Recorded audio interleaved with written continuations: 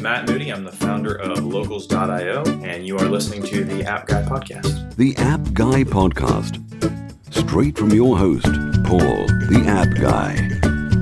Sharing his app entrepreneur journey with you for your enjoyment. And now, Paul, the App Guy. Welcome to another episode of the App Guy Podcast. I'm your host, it's Paul Kemp, and I have been on a wonderful journey with this podcast, and it has introduced me to so many people from all around the world. We've had some really fascinating talks about virtual reality and augmented reality and all the things that entrepreneurs are doing in the field of smartphones, apps. It's really just been wonderful. We've actually had quite a number of guests in the past from Spain. There seems to be like something going on over there with just the entrepreneurial creativity. So if you are interested in some of those previous episodes, do get in touch with me. Remember, my website's theappguy.co, and you can always reach me by email, paul@theappguy.co, and I can send you some of those past episodes. But now today, we do have an entrepreneur from Spain. His name is Xavier Palomer, and he is the founder of a company called Sius. If you just go to PSIOUS, sius.com, and you can see his website. He is into smartphone-based virtual reality. I'm really looking forward to our chat. So, Xavier, it's wonderful that you could join us today on the App Guy podcast. Thank you very much for inviting me today. It's a pleasure and an honor for us to be here today. Thank you. It's an honor for me to have you, and the thing that got me really excited when I reached out to you, Xavier, is that your website has a guy looking like he's using what looks like an Oculus Rift, and it's a virtual reality headset. Perhaps you could tell us, a little bit about Sius and what you're doing with it. Yeah, Sius is a technology that is trying to democratize virtual reality treatments, especially for mental health care.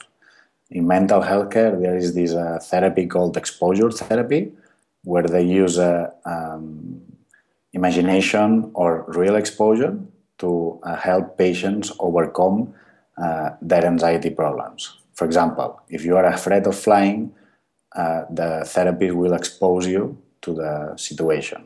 In the fear of flying case, they will ask you to imagine that you are inside of a plane, or they will go with you into a plane. So that's the exposure therapy, right? Both systems are not the best ones. Virtual reality has been out there for more than 20 years and has been used in research and large institutions, and it's proven that it's an effective alternative. But we are the first of using a mobile-based virtual reality solution. So we don't use Oculus, actually. We use any smartphone and virtual environments to expose a patient using a virtual reality exposure therapy, right? And the headset you see is a headset where you sleep in the cell phone, and it performs exactly like an Oculus Rift headset.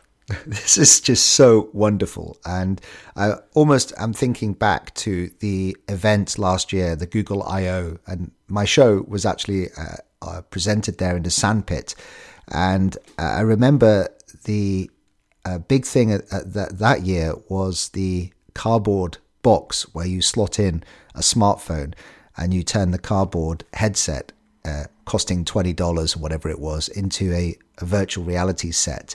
So yours is a bit more sophisticated, but it's still the process of putting a phone into the headset and using that then to experience virtual reality. Is that right? Yeah, that's exactly right. That is exactly what we do. Our product is not cardboard-based. It's more plastic-based. So it's a little bit more professional, but yeah, the concept is exactly the same. I think it was Google having almost a joke at Facebook saying, "You've just bought Oculus Rift for how many billion, and we've just created a headset out of cardboard." Yeah, that's actually true, and the performance at the end is very, very similar. So It reminds me of how powerful our smartphones are that we carry around with us, and so they can do this. But I want to get into your journey as an entrepreneur. The show is all about inspiring others, and it's just an unbelievable idea, helping mental patients with mental health care. How did you come up with the concept? And perhaps you could talk us through that. Taking it from an idea that you had to making it happen. Yeah, that was my co-founder's fault. He actually started the company before I joined the company. He was afraid of flying.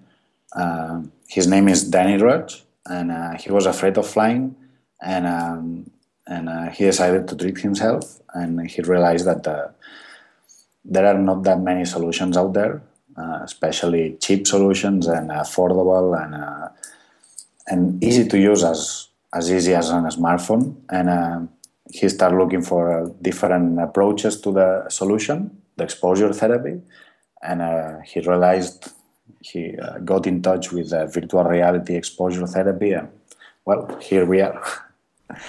Isn't that wonderful? So in a way, this show, and I keep going on and on, but it's worth reminding the listeners right now that the successful entrepreneurs have a real world problem that they're trying to solve, and it's usually something that they're experiencing the pain point as well. So if I'm right in summarizing that your co-founder had a fear of flying, wanted to try to solve that problem, and then decided to pursue the therapies that you can get within the virtual reality. And as a result, then, how did you end up joining? Is it a friend of yours? What did he actually approach you to co-found the company? How did that relationship work? Yeah, he's a friend of mine. We met in college at the university. We are both physicists, and we met there. And then we separate our lives for a while. But then we started chatting eventually using Facebook or Skype, or without any goal or without any goal. And at some point we both realized that we were both trying to do something. And he said, "Hey, Xavier, I'm thinking of starting this company. What do you think?" And well, I said, "Man, I love your idea." And at that point, I was pursuing my PhD, and I quit my PhD to join this venture along with Danny. This is what I want to get into, because in the pre-chat we had, I did explain that some of the listeners have actually made life-changing decisions as a result of listening to the guests that I get onto this podcast. Mm-hmm. And so here you are, you're in the, pursuing a PhD, but you get so excited by the potential of running your own company in the startup and trying to solve this real world problem. Perhaps you could just describe to the listeners what it feels like when you make that decision, and how did you overcome the almost like the fear of doing something which it could be quite radical. Yeah, that's a tough question actually. I mean, I always had the feeling that I always wanted to start running my own business, right? And but I started doing research, going after my PhD, and I kind of forgot about this feeling I had when I was younger, and eventually it came back. I don't remember exactly why, and I was struggling between I was almost finishing my PhD, and I was thinking every single day, this is what I really want to do, and I think at the end everything matches, right? When your thoughts say something, and your friends are asking you to do something, and you find a good opportunity, and everything comes together, right? And it's just a matter of feeling the reality, that everything is asking you to do that. So, well, thanks for sharing that. It sounds like a genuine, in a way, I'm really interested in that because I had the same feelings when I was young. And then after traveling the world, I ended up going into the city of London and working in a career in finance. But it took me a long time to realize that I'd made a mistake and I was following the wrong path. And that's why I set up this podcast to help other people realize that sometimes you have to ignore what your rational brain is telling you and you have to go with your gut feeling. Yeah, because if you think twice what you are going to do, you are probably not going to do it. So, yeah. And it becomes harder the more ingrained you get into a career. I had to give up 6 figures to go and pursue this. And it's almost like your brain is saying, what on earth are you doing? What are you doing? Yeah. 'Cause you're going to be destitute. You're going to be living on the streets. You won't be able to afford a house. And the fear is unbelievable. But once you overcome that, then you realize that you made the best mistake. Yeah, I completely agree with you. It's the best mistake you can do. So back to the product then. So I'm assuming that you had quite a good amount of beta testing or testing with patients just to try and figure out the improvements that your system was. Perhaps you could talk through the stages of early development and how you got feedback on the product. Being in the healthcare space is that the clinical validation or that the research behind or the science behind is super important. Someone says no science, no business, no? So yeah, it's definitely super important, not just getting feedback to develop a good product, but also the validation, the scientific validation of the product, right? So it's not an easy path because science requires a lot of money and time and people and resources and to develop an app is not easy, but it's faster and probably easier, right, than going through a clinical trial. So it was tough at the beginning how we managed these 2 different legs of our company. Because when you are small, when you don't have resources, you have to do everything. And going after a clinical validation is tough. But in some way, we managed it to do more than clinical trials. We did pilots, so small studies with very few patients, which allowed us to say, hey, we have the same results that we found in the literature. So we say, hey, we don't have clinical trials, so super strong validation, but we have something similar. And nowadays, how we are doing it is we are validating the product with our customers, which are professionals, clinicians, and we validate the product with them, which means they measure the anxiety of the patient whenever they use our product. And this is on the field validation, right? It's a new approach that I find is super interesting, especially in the M-health or digital health space, where everything goes faster than clinical validation. And you can validate it on the field, right? You have to have small pilots to say, hey, we can do it. But then you can validate it on the field if you don't have to have FDA or any regulatory issues, right? So, yeah, because it's actually an area which is really growing is the whole healthcare, with Apple launching its HealthKit and Google, and the whole digital healthcare is really coming in. The watch is going to be very interesting to look at from a health perspective. And so this could be the year of, that. But it was interesting listening to you overcome the hurdles, which is the clinical validation process, and I'm assuming that dealing with that is, like you say, incredibly actually difficult and old-fashioned and takes a long time. So you ended up, what I understand is testing it, and then now you're giving the product to your customers, but testing it through the clinicians that you have working with you. And you're getting some good results. To be fair, it seems pretty obvious to me. Put somebody in a virtual reality world on a plane that's scared of flying, and they've got the safety of being on the ground, but they can experience the feelings that they would have whilst flying, and they can try to manage those. It just seems so obvious. Yeah, it is, right? It's just getting used to the situation. At the end, it's called exposure therapy, and it has a lot of important names or scientific names. But at the end, it's just getting used to that. And so it's easy and it's straightforward. There is no secret behind, no magic, no anything. So also the big question I get from the listeners is to do with funding. And you said quite early on that it was tough when you don't have a lot of resources. Assuming that you built this company up yourself with your own finances, or did you actually go and get funding from a venture capitalist or an angel investor? No, until now, no. We fund the company from our own money. Some public help also, some public funding.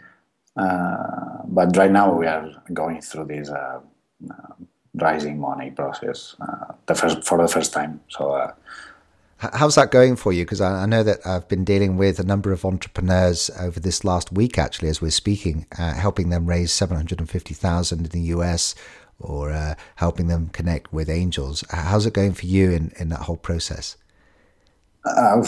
It's not that easy. It's an interesting process because you see your company from your own perspective, right? And you say everything is fine, everything is going in the right path. But then you have to go into the super deep finances and strategy and these different views of the company, which are very interesting. And at the end, it is a very interesting process, not just because at the end, hopefully, we are going to fund the company with some private money, but also because you learn a lot, because they have different perspective of what you are doing and how you are doing it. And so it's a very, very interesting process. Yeah, I can imagine it's actually very difficult getting in front of the right investors as well. Just even their time trying to get them on the show. They're the one few, people, professionals that I find it challenging to get on to this show. So it's, and I'm not raising money, so I can imagine it's really challenging. So, that's really interesting. I just want to, I guess, just finally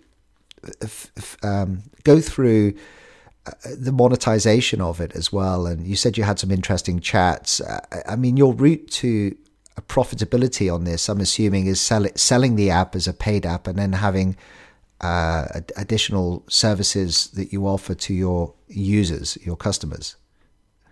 So we offer the product for free to our clinicians, so they don't have to pay anything. And actually, we give them some marketing and some recognition among the community because we do a lot of effort there to recognize our own brand. And we say, hey, we believe our brand is strong and our product is a good medical product. But also we say, and plus our clinicians, our psychologists, the psychologists are using our tool, are also on the top. Evidence-based psychologists that they are using the state of the art in technology and treatments. And we give all of this for free to our clinicians, and then we charge per session. We ask the clinician to charge the patient per session. So yeah, at the end, and this is all locally, is it, in this Spanish market, or are we talking globally? We are talking globally. Oh, really? Okay. Yeah, we are only actively selling in Spain, which means we only have a sales force selling in Spain, but we actually have customers all over the world, from New York to Australia to Africa to South America. So we have users all over the world. Yes, that's being super exciting. People, you can imagine, being on Monday morning at the office, and getting a call from Australia saying, "Hey guys, I saw your product somewhere, and I got excited, and I want to use it with my patient." You can imagine how excited and happy and proud you feel, no, when you get those kind of calls. So. Well, I know exactly how you feel, because I bumped into somebody who recognized me, and I was in Dubai, and he recognized me from the podcast. So yeah, when you realize the global impact that you're having on what you're doing, it's just so exciting, and that's why I love the digital. So there's two things we need to do before we say goodbye to you, Xavier. Is that the first thing is we always try to use an episode to figure out another idea for developers to think about. And typically I ask the guest if you have any other ideas. I'm very tempted to try to expand upon what you're doing and seeing if there's other opportunities in a way. Because are you focusing, is it just on the fear of flying, or is it all the various fears, fear of spiders and, what sort of fears are you focusing on? Yeah, we have the most common fears. We are focusing in the specific phobias, which are phobias such as fear of flying, fear of driving, which are phobias to a specific situation, right? But we are growing into a general phobia such as social phobia, agoraphobia, which are not that specific. And our idea is to grow into the PTSD and the whole, most of the mental health space, because virtual reality can be used in such a different ways, and it can help a lot of these sufferers, right? So that's our approach, and that's along the path we are gonna try to walk all these different possibilities. Yeah, I can imagine. So for example, acrophobia, I can imagine that we put your headset on and then suddenly we're completely surrounded by spiders, and we can then talk through our feelings with a clinician. Are you expanding outside of phobias? Because I can imagine the idea is so fascinating, and for example, if I was in a wheelchair, for say, I would love the experience of using your headset to there's this talk about drones where you take the drone and you take a forward-facing camera on the drone, and then you can actually basically have a headset on and go where the drone's going. And so people that are bound to wheelchairs just put on a headset and then go and fly the drone around their street and go for a walk, around their street with the drone. And you heard about that? Yeah, that's definitely an approach.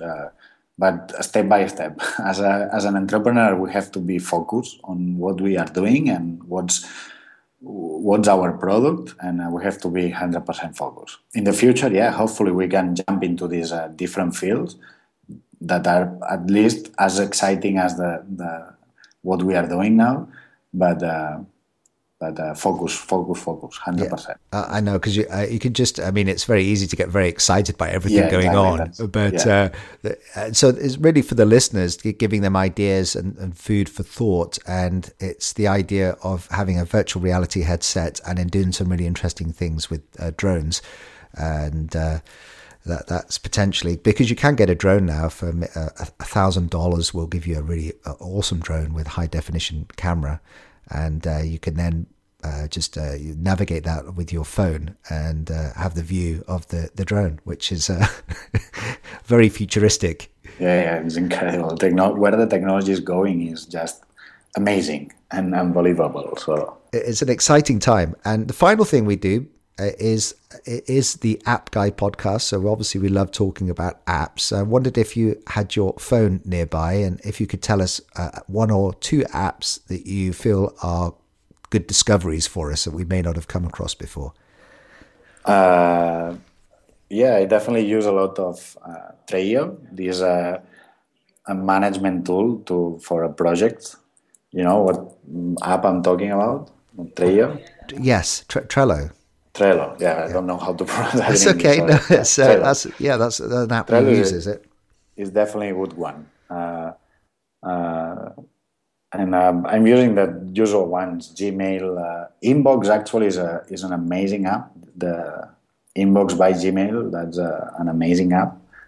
So how did you get into that? Are they still doing the beta or invites only? I know that there was a...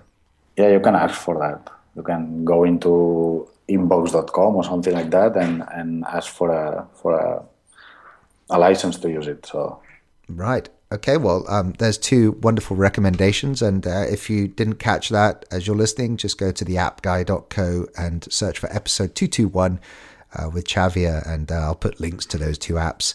And actually, I was going through my smartphone to see what apps do I have, and I have two more interesting apps actually. Smart Quit to quit smoking.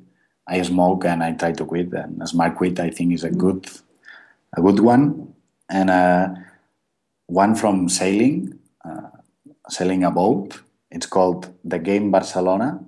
Is a Barcelona World Race. It's a sailing competition all over the world. Well, these are two super exciting apps. So, oh, great. Okay, well, I'll make sure I put links to this. So, Xavier, you've got me so excited. It's been wonderful going through this journey. How best can people reach out to you?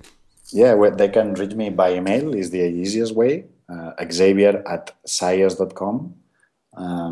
And if they want to visit our website, also they can science.com, and we will show them everything they have. If they want to try it, we are always open to talk and to explore a new path and new collaboration.